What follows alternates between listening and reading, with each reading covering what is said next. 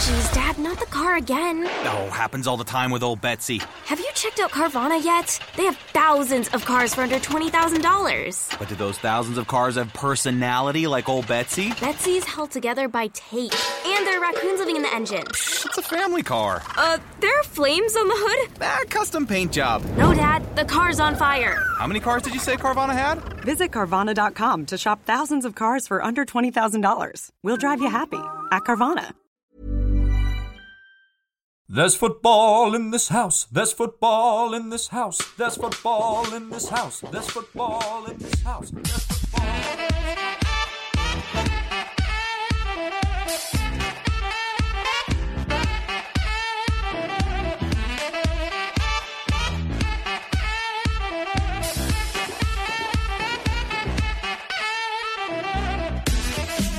Hello and welcome back to the Different Knock podcast with Alexander Moneypenny and Bradley Adams. There you go. Here we go, boys. Firstly, thank you all so much for your responses to the first episode. It was brilliant. We had streams in the US, in Germany, and obviously in the UK. Thanks, Mum. Actually, my mum didn't listen. I asked my mum if she listened. She said no. Brilliant. It was such a flat no as well. It was just, I was like, oh, have you listened to any podcasts? No. There was no attempt to make it better for me. Love it. Yes. Also, Brad, this week, I was informed by my lovely girlfriend that I was defending Arteta in my dreams. I've got quite a bad sleep talking problem, and apparently, I was like, no, he's really good. No, Arteta's the man. So Arsenal is not only taking over my life; it's taking over my unconscious life as well. Yes. How are you, Brad? I'm very well, thank you. How are you, Alex? Good. Yeah, I'm good, mate. I'm good. It's good. I will say it's been quite a tough week watching the Jeff and Gnabry sort of living the dream. Gnabry, man, what a player. I mean, he has no backlift. It's unbelievable. I've never seen a player who can get a shot off so quickly. It's unbelievable. An unbelievable talent. Absolutely. Fantastic, can play off either wing. I don't even know what his dominant foot is. No. As in, I couldn't tell you whether he's right-footed, left-footed, or whatever. He just seems quite ambidextrous with both.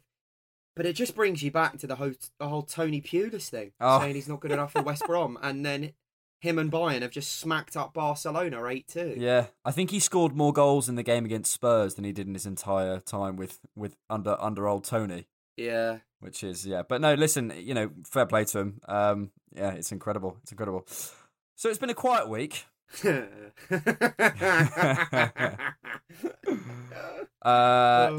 think probably certainly one of the most eventful weeks in Arsenal history that I can remember. In recent history, yeah. Certainly. And we'll start with the big news. Zech Medley and Trey Coyle on loan to Gillingham. It was a huge moment. How did you feel? What was your reaction? There wasn't one, if I'm totally honest. Because, That's fair enough. I'm in a love-hate relationship with Arsenal at the moment, where I've got the noties on, waiting for that contract extension to come out. Yes. So actually, while we're recording this, do you want to tell us what's going on? Well, we're still waiting for the Aubameyang news, but he's just put a tweet out with with an ellipsis and a little oh god, what are they called? Bloody time things. Sand timers. No, hourglass. That's it. With an hourglass on it, obviously That's the alluding to what's going on. I mean, at this point, I think it'd be hilarious if he just absolutely bantered us off and left. Yeah.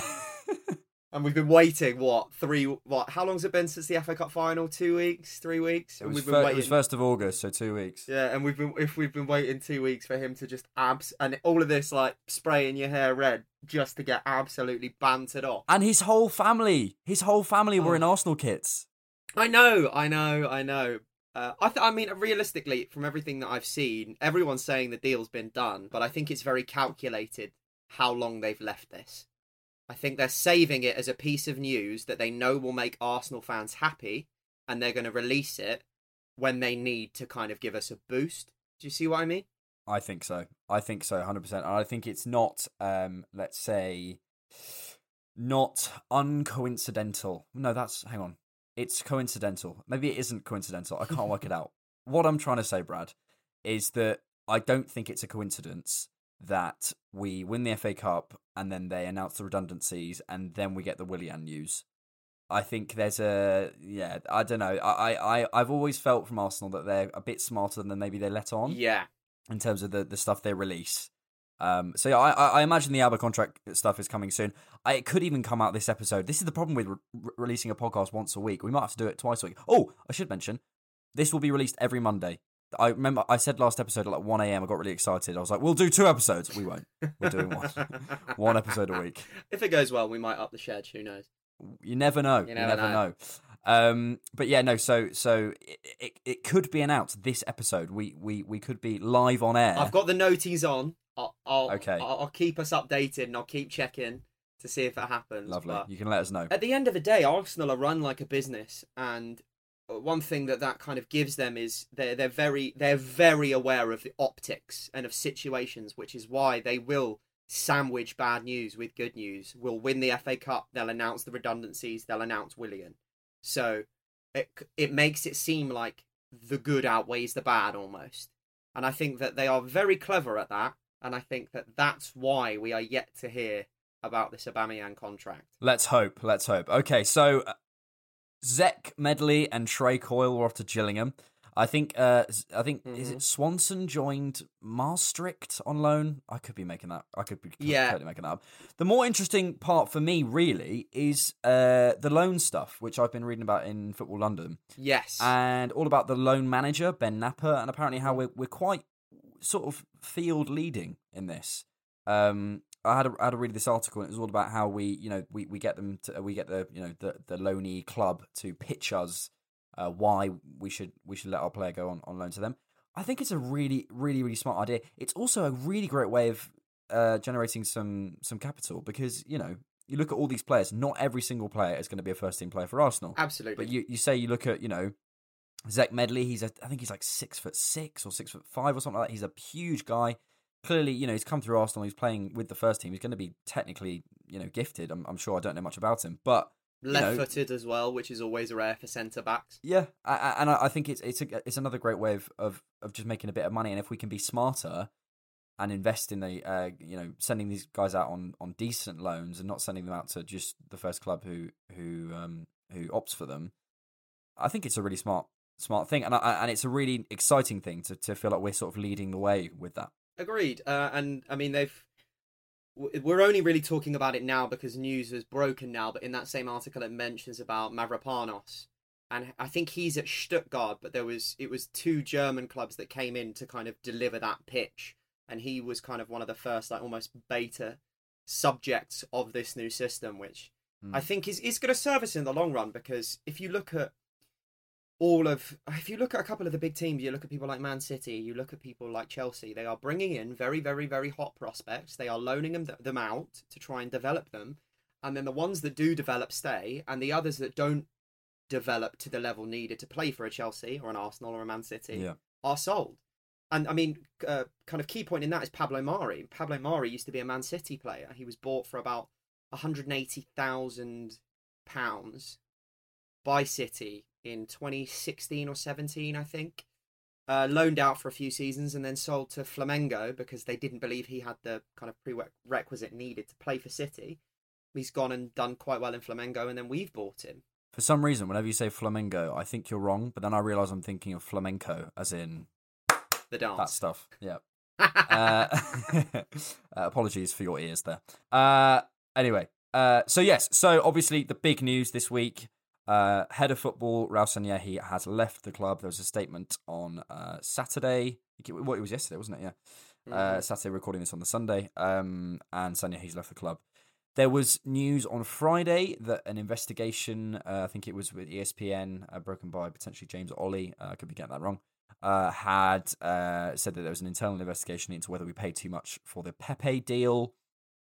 Now, Sanllehi's left. There's been a statement out from him saying all's good. There's been some stuff out in the Telegraph today saying that he left because transfers were being kind of taken over by Edu and Arteta, and Arsenal seem to be saying, well, we're streamlining our management team and stuff.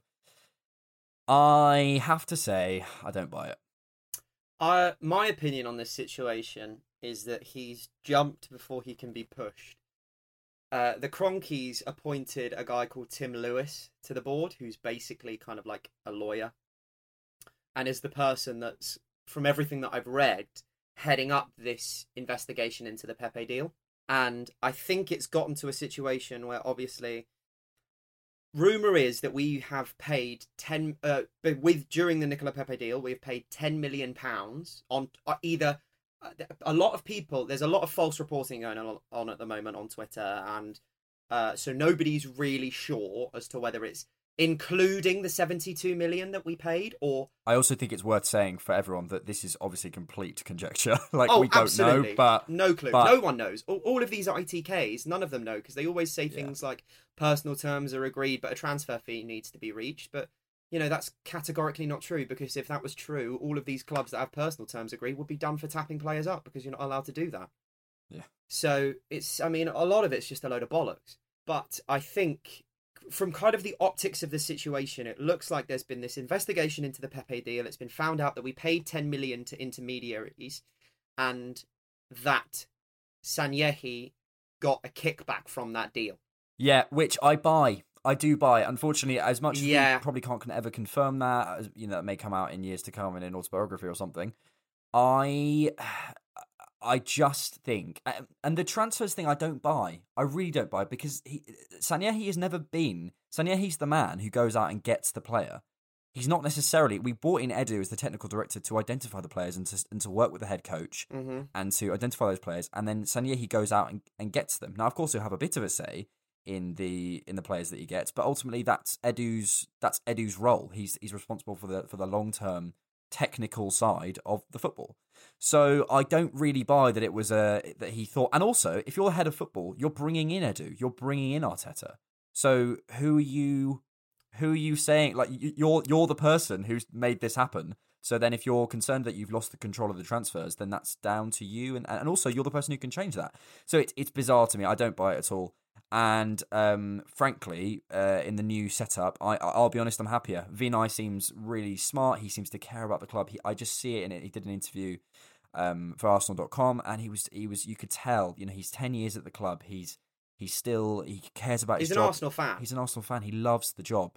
And if transfers and if the squad squad building is left up to Edu and Arteta, I think that's for the best. Of course, because if Arteta and Edu are working hand in hand to create a philosophy at the club, a style of play, they will be able to identify the targets to kind of go after and pick up that are going to suit that style of play better than a director of football who isn't in the day-to-day when it comes to kind of the technical things happening on the pitch. I'm very happy about the new structure, in the sense that I didn't really see a point in having a director of football or a head of football when we had a technical director and a managing director and a head coach. It kind of seemed to be a bit of a redundant position. But the one thing I'll give a quick shout out to Hugh Wizzy, for one, on YouTube. Great guy, Arsenal fan, absolute legend. He does live streams pretty much every day, and I was listening to one of his live streams after this news broke about Sanllehi, and I do think we have to be very wary about Vinay, in the sense that Raul Sanllehi was not working alone. Vinay is kind of the sanctioner of deals almost, and is the managing director, and kind of is Arsenal's money man. Kind of makes, from everything that's come out, it's kind of, he's the one that kind of says, okay, you've got 60 million, go out, find what you want, and negotiate deals. But I think if you look at, I just don't know. I think that it is going to become a situation, because I've seen a lot of people also saying that Sanllehi is the main reason we have been dealing so much with Kia Jarabshian. And Arturo Canales. Of course. And then apparently, the Friday that the news was kind of leaked but hadn't broken, we, instead of started looking at Coutinho, we started looking at Aouar, and that's because Edu took over kind of looking at players. But here's my issue with that, is Edu is a Kia client. So we're not out of the woods. We're not out of the woods, and we've not flushed the system, in the sense that if you're telling me that the managing director of Arsenal Football Club did not know the things that were going on in these deals, he either needs to be sacked for incompetence or he's complicit, because it all has to go through him. He is our managing director. It's a good point. I think part of the problem is, and something that Vinay has addressed, is the lack of communication and the lack of clarity, I guess, on the roles. I mean, correct me if I'm wrong, but you can't exactly go on the Arsenal.com website and look at, what does Raul do on a daily basis? What does Edu do? We're feeding on scraps, really. Of course. I think the communication has to be better, and I'm unclear, exactly what the roles are. You sort of piece together bits of information. Okay, we've been told Edu's the technical director, but what does he do? Okay, he's looking after the squad long term, fine, but what does that actually involve? I agree. I think there's a question to be asked about Vinay. Whether my guess maybe would be that I don't know how much say or responsibility he could take in, is he working alongside Raul? Was he working alongside Raul? Is he, RIP, is he, is he looking after I suppose my question is how much Vinay had a say in that and how much Vinay actually had a hand in that, and then consequentially how much Vinay could actually do. Of course. So, whether in his new position, whether he could have, stepped in and said, "Oh, actually, I can stop you doing that." I don't know. I mean, I suppose my sense of optimism in this deal is twofold. Firstly, is what Vinay said in this interview, and I think you have to take people at their word a little bit and just go, okay, well, he said he wants to improve communication. He said all the right things about, bringing Arsenal back to where they should be, all that sort of stuff, and that's fine.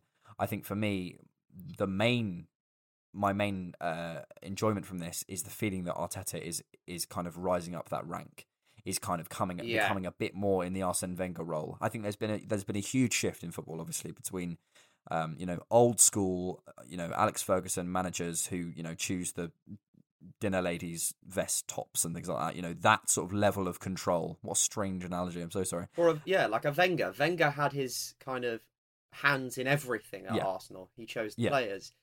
After David Dean left, he started to negotiate deals. Definitely, but I think the structure and the idea that Arteta can become a bit more than a head coach, which I like, because I like his communication style. I like how clear he is. I think he's got a great football brain. I also think with those people who are so clear and are so principled, they tend to be quite good in other areas. Now, they might not have the expertise, but, recruitment, ID, looking at, the next best way of doing things. And you look at the way you look at the way we've been doing scouting recently. I suppose my point is that, does Arteta come from Man City and go, well, hang on, this is massively old school. We need more data-driven, a bit more of a wider contacts book and less, in-house scouts, that kind of stuff. I wonder how much of that decision was because Arteta commented on it and said, this isn't how it's done at Man City. And I don't think it's bad to be learning from these, world-leading clubs. Absolutely. I suppose my main point is I'm kind of glad that it appears that Arteta is getting a bit more of a influence and a bit more of a say, and I would love for that to be growing, because I just think he's magic for the club. Agreed. And now listen, I am massively skewed because he's just won as an FA Cup, but I do really rate him, and I really think and from everything that comes out about him and everything that's everything that's said about him, I think it appears a lot of people in football do too. Similarly, Vinay, I think there was a bit of a let's say Raul had a bit of a reputation. And you look at where Barcelona are now. I wonder how much of that is Raul's doing on kind of planning 3-4 years ago whenever he left. And I think Vinay appears to be a bit more respected, a bit more principled. But I agree. There's definitely questions to be asked. Other people are going to be and will be implicated in this, and it will be interesting to see if any more comes out from this kind of investigation side of it. I think it's a good move for the club. I think it is, when we have a technical director, when we have a head coach, and when we have a managing director, the position of director of football becomes defunct. There's no point in it.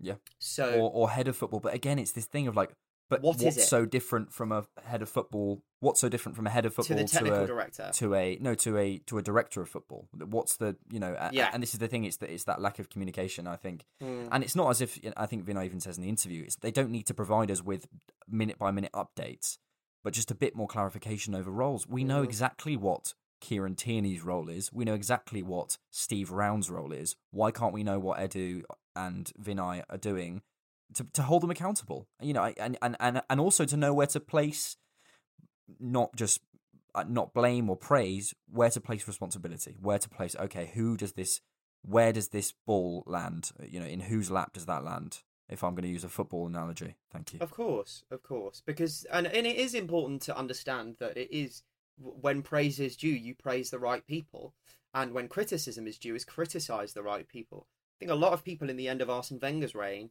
gave Wenger a hell of a lot of shtick for things that were not within his control. If a club's giving you 15 million to spend in a summer window, when the window we only signed Czech, Mate, I forgot that happened. That's so funny. he can't. But do you know what I mean? Is in like, yeah, as a manager of the club, you have to work with what you are given, and the club can come out now and say, "Oh no, Wenger had more," or we can. But realistically, that squad needed work, and the main place it did need work was goalkeeper. He had a little bit of money, and he spent it on probably the best goalkeeper at the point that he could have got for that money. If you look at the fact that City have spent in the Pep era something like 700 million to never even reach the quarter-final, to get past the quarter-finals of a Champions League, and then you look at, Wenger did it with a defence including, I think it's Flamini, maybe Senderos and Abue. And people are saying that, Pep without Messi is just Wenger. Wenger, the year that we got to the Champions League final, did not concede a single goal in the Champions League, except from in that final, and the goal that we lost it to was offside. Yeah. So he got to a final, and with 10 men against Barcelona, the only reason he lost it was because of a bad linesman decision. I think what this all speaks to is, in football, these margins are so slim. They're so slim. And the only thing you can do is try and plan long term and try and put the right people in the right place at the right time. It may not come off. On the football pitch, a ball can bounce in a different way. A ball can be 3 millimeters to the side and it can completely change your fortune as a club. That's the game. That's the beautiful game. Like, that's what it is. You've just got to look at the fact that Bournemouth went down because the Villa, I think it's a Sheffield United goal, was well over the line but wasn't given because the goal line technology wasn't working. Exactly. And that's the fine margins you're working with. And you're talking about hundreds of millions of pounds. Yeah, hundreds of millions and a completely change in fortune, different manager, different, a whole history of a club is affected. I just think it's the main thing for me, the main positive I think we can take from this news is that we do appear to be sorting out the off-pitch stuff. Yeah. Everything that can happen off the pitch feels like it's moving in the right direction. Agreed. I think sometimes we can, as you say, pick up on, well, there's this happens, or, we don't want this to happen, or whatever it is. We can critique all we like. Ultimately, I feel like we're making some good decisions. Agreed. And we're looking at the best people in the best positions and trying to address problems. And I think what's really exciting is, and we'll come on to it in a second, Edu's comments in the sort of Willian announcement when he was talking about the squad balance and how they and stuff that Vinay was saying about short, medium, and long term planning for the squad. There appears to be a bit more of a plan. The ship appears to be steadying post Wenger, and as you say, Wenger had such a long career and so many successes and so many failures. But ultimately, that's football, and ultimately, you have to look at what he did off the pitch. I think, if anything, a little bit more. And he changed the culture around the club. He built a stadium. What is that person doing day to day? Yes, some of the results weren't as good, but what are we doing long term? And he changed football. Yeah, the man revolutionized the game and does not get enough credit for it. Big time. And you also have to look at what Pep. The squads that Pep inherited, you look at that Bayern squad, that Barca squad with Eto'o and Henry and Messi and Xavi and Iniesta and Christ Puyol. Almighty, and and the Bayern squad, I think it had Cruz and Boateng and Robbery and Ribery. But all of these players who I'm not sure Boateng was there, but these incredible players. Speaking of Bayern, by the way, did you see that clip of Thomas Muller going Lewandowski? Oh, Lewandowski. Christ It's one of the worst almighty. things I've ever seen. It's the fact that he says it once and no And one it's laughs. it's the awkward move of the mic. It's the pulling of the mic towards him as if like, nah, they didn't hear me. This one's God. funny. They didn't hear me. Lewandowski. Silence. Christ. Yeah, no, it's And also another thing we should probably talk about, which I think is probably one of the funniest things I've ever seen. If you haven't seen that clip of Michael Owen I'll retweet it to the Different Knock Twitter. It's a clip of Michael Owen doing volleys against a 13-year-old kid. oh, And this kid is probably 5'2". He's in this massive goal at the Britannia in Stoke. And I think this is sort of like Michael Owen Ballon d'Or era. Like this is like, when Michael Owen was like Michael Owen. And he bangs in about 22 volleys against this 13-year-old. And there's no moment where Michael Owen goes like, oh, maybe go easy on this kid. He is smashing these volleys past this kid and then celebrating. There's another clip around it, which I found out it was from this like Michael Owen soccer school type video. And there's another one of Neville Southall teaching this 5'2" 13-year-old, like this ginger, like he's quite chubby, like he's so sweet, teaching him how to. He's like the sort of the goalkeeping technique of like, if the ball's going to your left, don't lead with your right, lead with your left, because otherwise you're going to twist your body, which makes complete sense. And this really technical stuff for this 13-year-old kid, while Ballon d'Or winner Michael Owen is smashing them in the top corner and celebrating. And there's one moment where Neville Southall just goes, yeah, well done, he's 13. And Michael Owen misses it and just goes, yep, another goal for me, fantastic. I have to say, that Ballon d'Or, though, Yeah. it's between him and maybe Pavel Nedved Yeah. for the years that they won it, to be like the most, I don't want to say undeserving, but Christ almighty. Yeah. And Henri hasn't got one, do you know what I mean? So. Well, I think Henri was up for it the year that Nedved won it, and Was it's he just, actually? and I think it escapes me, but I think that the year that Nedved won the Ballon d'Or was the year that Henri did 20 league goals, 24 league goals and 20 league assists. I'm just giving it a Google. Give it a Google. But Henri the year that Ballon d'Or. Nedved won it was the year that Henri did that absolute feckin' madness, and they gave it to Nedved, who'd scored like 4 goals and got like 9 assists for Juventus. Was that the season that he got 20 assists, as in the record that De Bruyne nearly broke? Yes. Yeah, it was 2003.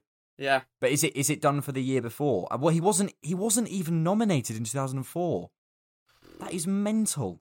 It is crazy. It is. That is mental. It does baffle me, but yeah, it is the year that Nedved won. It was the year that because Henri didn't set the record during the Invincible season. It was the season before. That's so funny.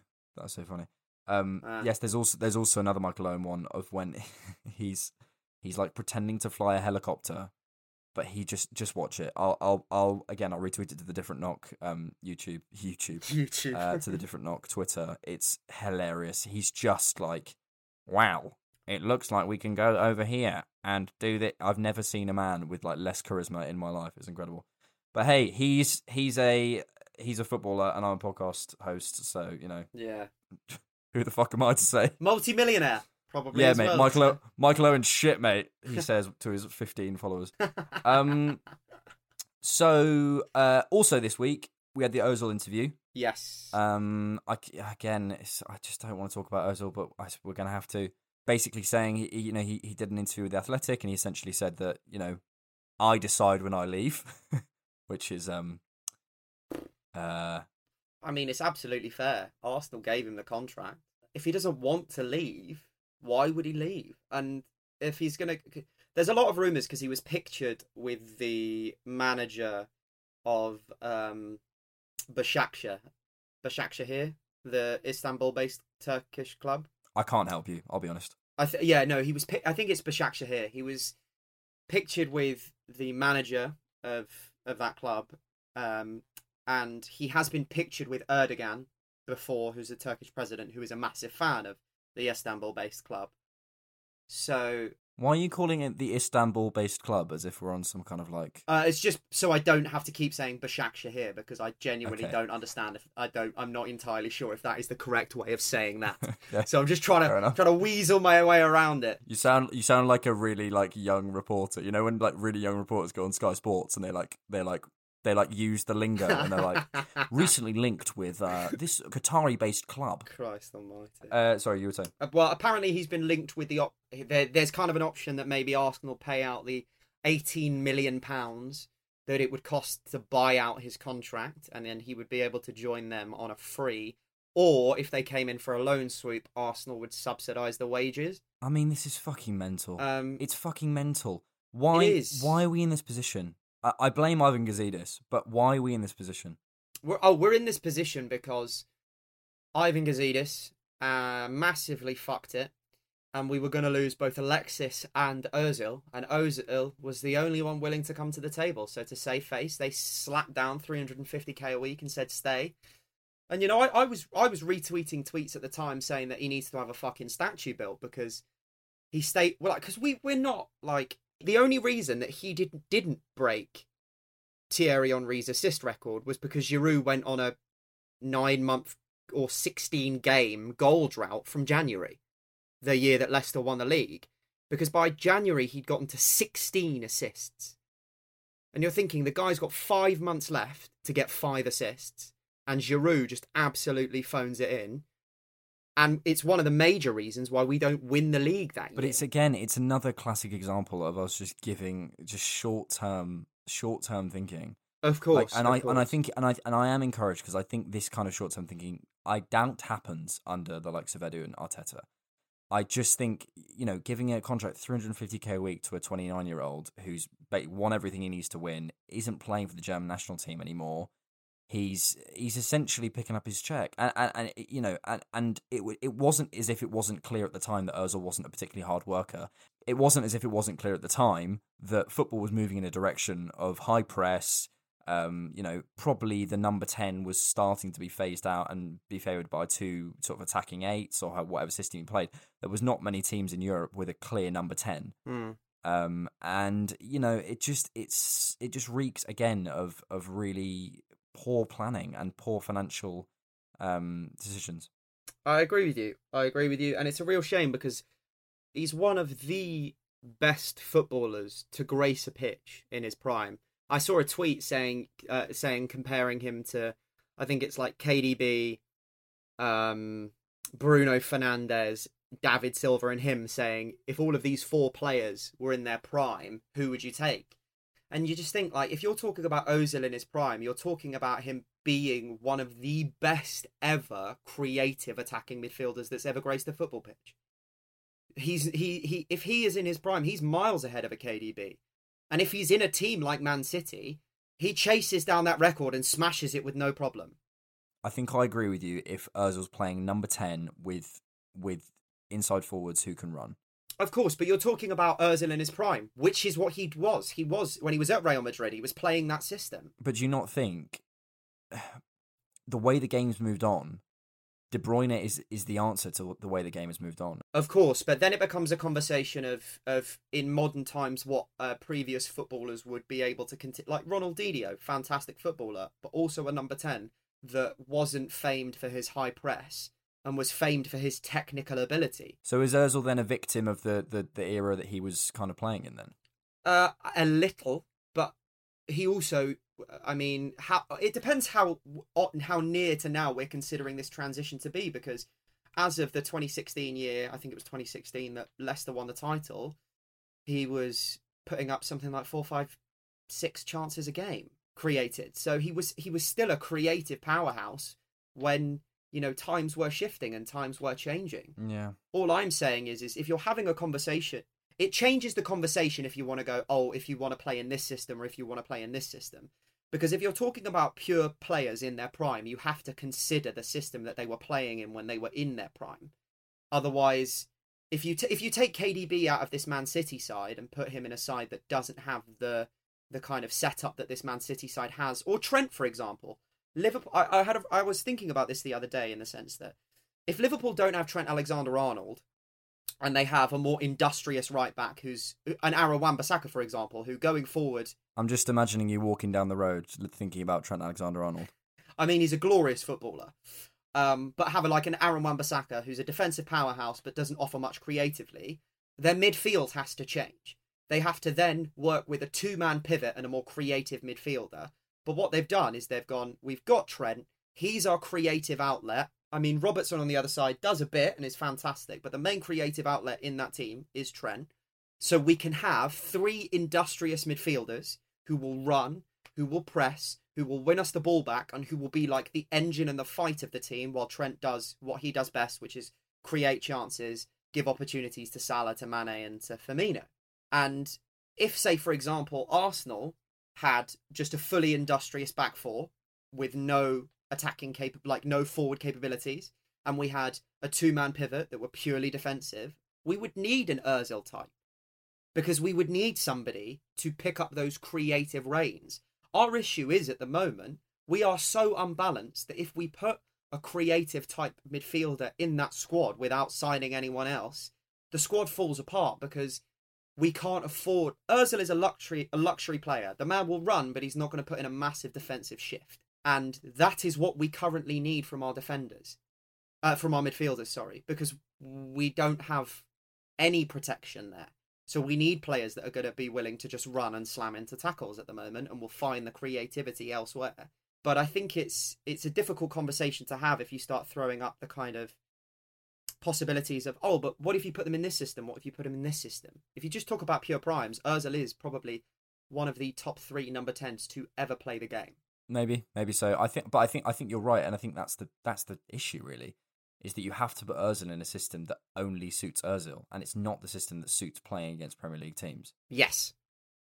Oh, absolutely. Not nowadays. Özil does not suit modern day football, which is why he needs to go to a slower league like an Italy or like a Turkey, where he will at least thrive and flourish. But which is why it's so annoying. It's so annoying because he's such a glorious football player. As I said last episode, I have a shirt with his name on. I remember that signing. I remember the day it happened. I remember texting my mate Finn and just being so elated. And it just feels like it's kind of gone down the toilet. And not even really because of what Özil's done. No. He just doesn't suit the game anymore. And I think we didn't move him on when we could have. No. It's similar in a way to Wenger.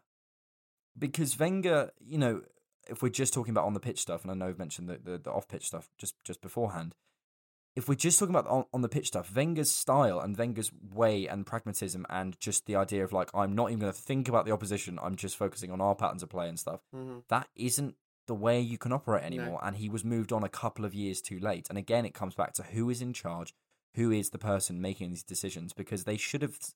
I could have told you in 2018 that Özil was about to fall off a cliff, certainly, and if not, was not suiting any kind of patterns of play. That Liverpool team were rampant at that time. That I could be getting this completely wrong. That new contract was sort of 18-19. Well, yeah, because it finishes. It was a 3-year extension signed in January, so it was 3 years and 6 months, and it's up next season. So it would have been for the 3 years that we would have extended him for his last season, the season just gone, and then the season coming. You look at teams around that time, and you're looking at the new Vogue, and you're looking at and it's becoming even more present. I think Clive, who's brilliant on the Arsenal Vision podcast, talks about it a lot.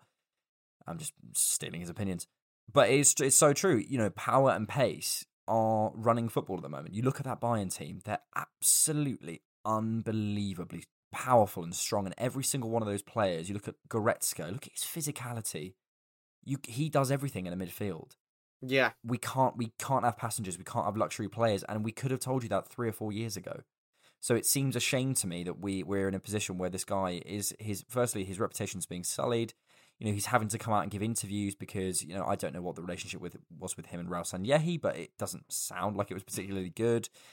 I think we're in a real sticky situation, and I feel sorry for everyone involved. Really, absolutely, and I think it is quite despicable the way that this club have treated him, in a sense, in that there's been a lot of misinformation. Like, there is no surprise that it got leaked that Özil was one of the players to refuse the 12.5% pay cut. Yeah. And the only reason, like he says in this interview, that he refused it is because the club offered no kind of insight into how it would help and to whether it would stave off redundancies. And surprise, surprise, it hasn't. If anything, all of that money, the 12.5% that every player has just taken a hit on, apart from Özil and I think maybe 2 other squad members, has just gone straight into the Kroenke's pocket. He's not, and I've seen people rinse him. Yeah, and we can talk about streamlining the club, and we can talk about, you know, sort of the you know, making it all more efficient. But yeah, I don't know. But also it's difficult because, you know, it's coronavirus time. I think some, you know, it's uncertainty maybe. Was the driver behind that, and you know, ultimately the club didn't know at that point when they'd get fans back into the stadium, and we are the club and we are the stadium, I think, certainly in the Premier League, that gets the most matchday revenue in the world. It's not even just in the Premier League. We make more on a match day than any other club in the world. It's 2 point something million. We rely more than any other club in the world on our match day revenue. So this is what I'm saying. So, you know, the players taking this pay cut, I wonder whether it comes, you know, and it can be put under the headline of streamlining, but then it's just, I think it's a lot of these problems are symptoms of moving into a new phase and moving into new management. And I think we are, as I said, I think we're steadying the ship. And Bradley, this week we had a new player. Come on, we did. Willian, finally. We signed Willian from Chelsea. He's number 12, which I'm offended. Are you? I'm offended. What number would you rather have him been? What have we got? We've got, well, firstly, Lucas Torreira being number 11 is genuinely, like, it pains me. The first thing I do on career mode on FIFA is change Torreira to number 6. Because 6 is available. You're a defensive midfielder. Go to 6. Please. And Willian could go 11. 11's a great number for a winger. I'm sorry, listeners. I have such a big thing about shirt numbers. Fair enough. It's probably not good. But no, anyway. So we had the announcement this week. I thought he spoke well. I thought Edu and Arteta spoke well in the announcement as well. They both seemed pretty excited about it and also quite optimistic about, you know, this is the start of a rebuild and this is the start of an important window for us. I also think in all the analysis this week, the stuff we were saying last week about him playing more centrally sounds like, you know, the sort of the rumblings. I think Arteta said in his interview about Willian that he can see him playing 3 or 4 positions and he name checked attacking midfield. So that playing between the lines, that picking up from deep, that ability to sort of, I think that his sort of shift, you know, I've been watching a little bit more of him this week, and his shift is really good. He's got a really good acceleration, and the ability to get past the player with a shift is one of his strengths. I can see him playing, let's say, if we were playing a 4-3-3 with a holding midfielder, I could potentially see him playing maybe on that left side in an LCM role, in a sort of advanced LCM role. I don't know. I think that maybe that would be the deepest we'd see him, but certainly, you know, attacking midfielder and on the wings, inside forward, kind of. I think he's great. I think it depends who we bring in. Big time. It depends who we bring in to play centre midfield. It will depend on where he plays. Yeah, but I'm really happy with it. I know. Oh, Go on. I've warmed to the idea a lot more in the sense that, look, I've always said that as soon as he becomes an Arsenal player, I will stop the criticisms of the deal and back the guy because that's what we need to do as fans. But thinking more logically and kind of after the conversation we had last week where you mentioned about him playing more centrally, also being able to play on the left or the right, it makes a lot of sense to have a guy who... Look, if the deal was only 2 years with a possibility of a third, it would be perfect. It's just that the deal is 3 years with a possibility of a fourth. That I go, I mean, the man's going to be 95 years old. But I think that when you are... One of the things that hit us this season was the depth of our squad, especially in those areas. We were very lucky that players like Martinelli and that Saka and that Nelson, to some degree, less so than the others, came through and kind of came good a little to help out with that front line, because otherwise we are thin and we are bare and we are leaving it almost up to kids. So I think that this is a decent move for Arsenal. I think it's no more than a 6 out of 10, but it's still it's better than nothing. And if it gives us the opportunity to spend money on people like maybe an Amadou Diawara from Roma, because there's rumblings going on, though it could all be bollocks, that they're interested in Torreira, possible swap deal, who knows? Or even a Thomas Partey, or any midfielder that actually knows how to tackle another human being would be good. Okay, Brad, speaking of bollocks, I want to try a new section. Okay. I might even put music to it. I might even find a jingle. Oh. Okay, so all I want you to do, it's called It's Blank Bollocks. And I'm just going to give some names. Okay. And some rumours I've heard this week. And I want you to give me, it's completely bollocks, it's not bollocks, it might be bollocks, whatever you think. Okay.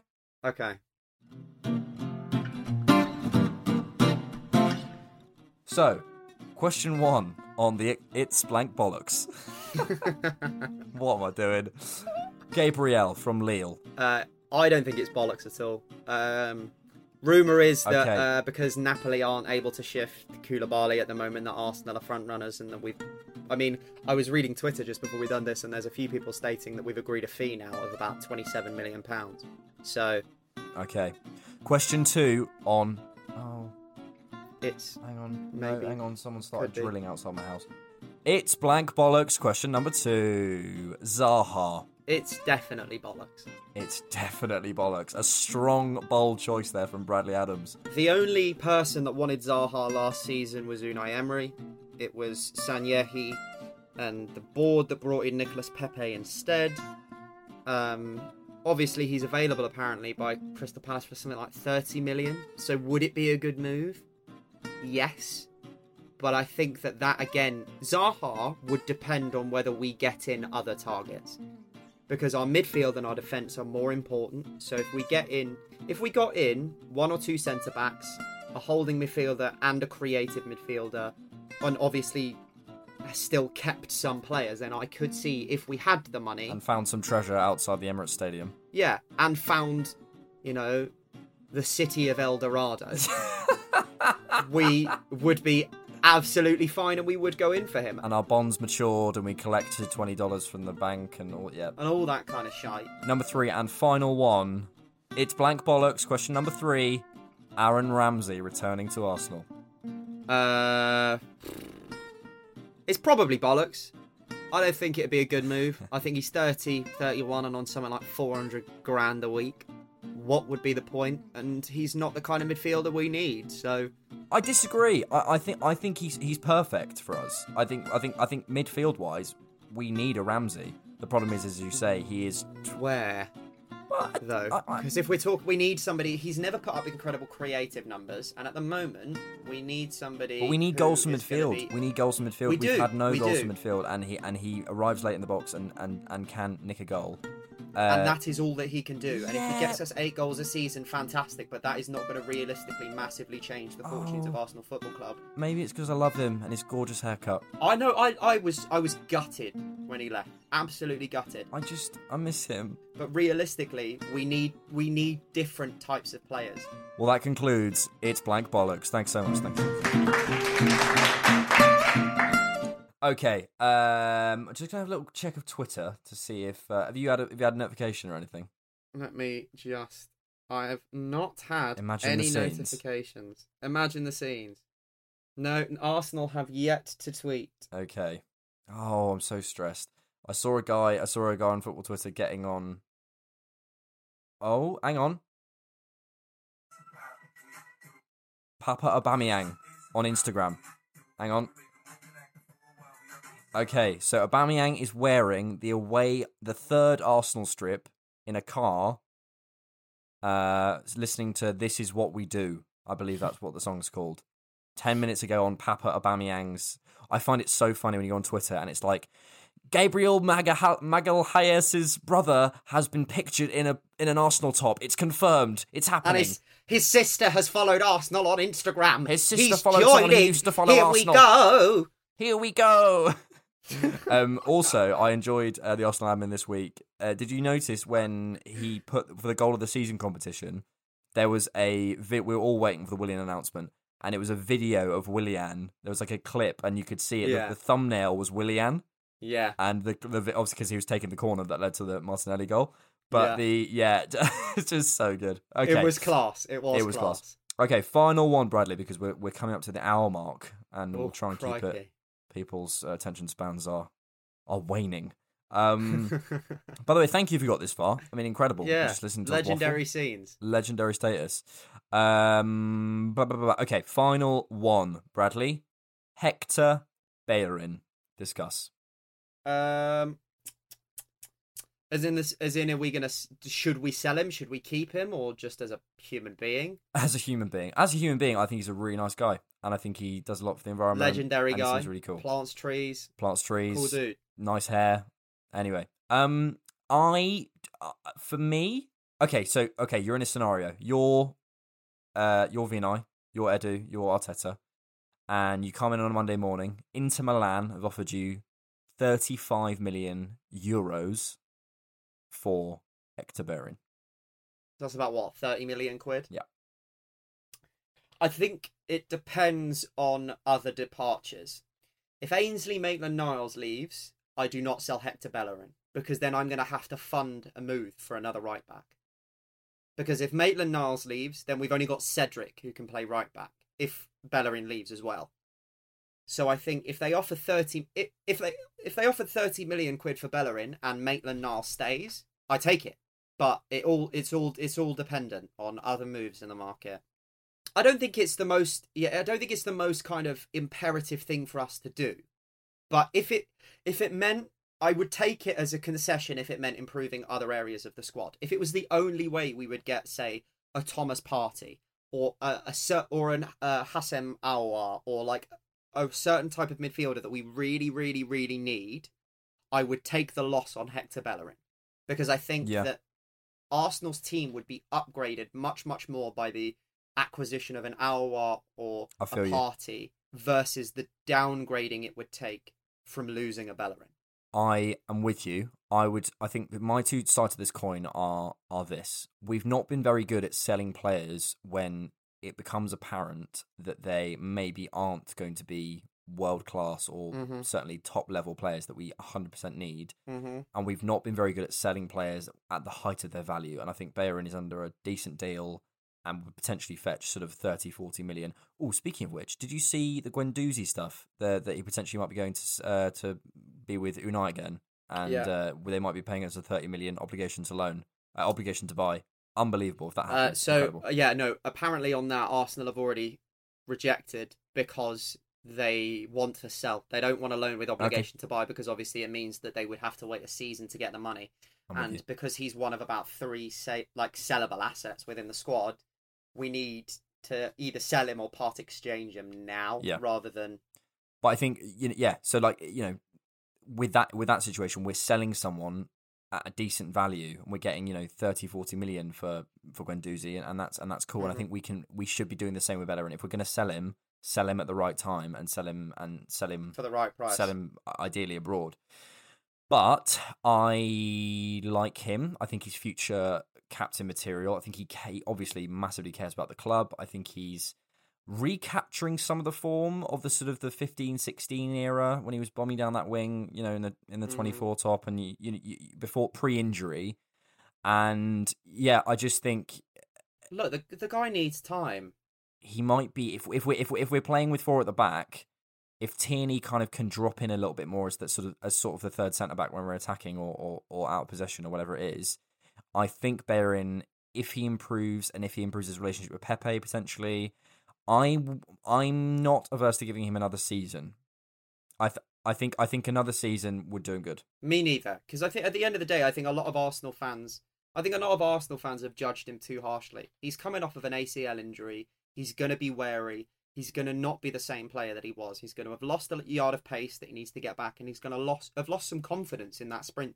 Yeah, massively. The one thing that, obviously, you say about Tierney having to drop back in, I think that Tierney's delivery is better than Bellerin's. Whether Bellerin can run faster or kind of offer more in the sense of him and Pepe could, interlink, I just look at it as if Pepe gives it to Bellerin and Bellerin needs to cross, Bellerin's hitting Rosette. So if we're having to sacrifice Tierney's delivery on that left-hand side... I don't know whether we would, because I think with quicker centre-backs, say you get Gabriel and say you get Saliba, who've got a bit more pace on them and have got essentially longer legs, I don't know whether that would be as much of an issue. Yeah. I think I'd give him another season, absolutely. But if his sale... If certain deals were dependent on his sale versus other sales, he would be a piece that I would be willing to. I mean, the whole thing is like a game of chess, isn't it? He's a piece I'm willing to sacrifice to win. I think also the average swag levels of the squad would decrease, and that's my main concern. So it's not really good. Okay, on that swaggy note, I don't think I've said swag in about 4 years. I just wanted to tell you something quickly, Alex. Go on, Brad. But we've just completed this Willian deal. Yes. And you're going to be really, really interested in the free agents that have been available this season. I'm excited. Unbelievable scenes. You got Ryan Fraser. Oh, you love Ryan Fraser, Brad. You love him. Oh, just marry him. David Silva, Willian, Thiago Silva, Vertonghen, Mandzukic, Cavani, Goetze, Pedro, Giroud apparently is available this season unless Chelsea. They've got an optional 1-year extension. Lallana's obviously gone to Brighton. And you got like Dries Mertens apparently. There's so many top players, or at least like top players considered for like a, like an Everton or like a Wolves. There's so many good deals out there at the moment that so many teams could pick up. The problem is like I'm looking at all of those and I'm going, oh, I'd love him. But then all of those would command huge wages. A lot of them are sort of 29, 30, 31. They're all in that sort of trap area where we end up with an Özil situation or a Socrates. The only two of them that kind of aren't are Malang Sarr and Mario Götze, because Sarr's like 2021. Sarr I like the look of, and I like the sound of, especially he's left-footed, isn't he? Yeah. And can play left-back, so Lovely. We could sell Kolasinac. Oh, finally. I love you, Kolasinac, but you're just big. That's all you are. And also, I mean, fair play for literally fighting off a man on a moped with a knife, but you're less able on the pitch, shall we say? As if he's listening. Hi, Sayad. Yes. So Goetze, yeah, I'm not averse to that. I mean, he's like 27, but I mean, it cost us 100k a week. Yeah, but there are other moves. I feel like why have they released him? Do you know what I mean? Oh, they tried to sign him down to a new deal, but he refused to take a reduction in wages because he wasn't getting a large amount of minutes, so wanted to move away. But then they came back and we said, we'll keep you. I think they offered him a 2 or a 3 year deal, but wanted him to take a wage cut from like 100k down to 70, and he refused. Okay. Yes. Well, obviously, Vinay, Edu, and Arteta are listening. So, guys, if you are, don't fuck it up. Don't fuck it up. Okay, Bradley, that concludes episode 2 of the Different Knock podcast. Lovely stuff. Fan Dabby Dozy. Thanks again for your insight, your list of free agents. That was pure joy. It's just mental. There's like 12 players who've been playing in the top 5 leagues this season who have all gone. Okay, well, listen, it was great to chat to you, mate, and thanks so much, and thank you, everyone, for listening. Appreciate it, and we will see you next Monday, where hopefully we'll have... Well, I mean, it won't be as eventful as this week, let's be honest, but it might be. Who knows? Hopefully we'll have an Aubameyang extension, hopefully we'll have some Gabriel, and maybe even some Thomas Partey news. But until then... Catch you on the flip side. Peace. Thank you so much for listening to the Different Knock podcast with Alexander Moneypenny and Bradley Adams. There's a new episode every Monday, so check us out on Spotify, Apple Podcasts, and Google Podcasts. You can also find us on Twitter @DiffKnockPod. Thanks.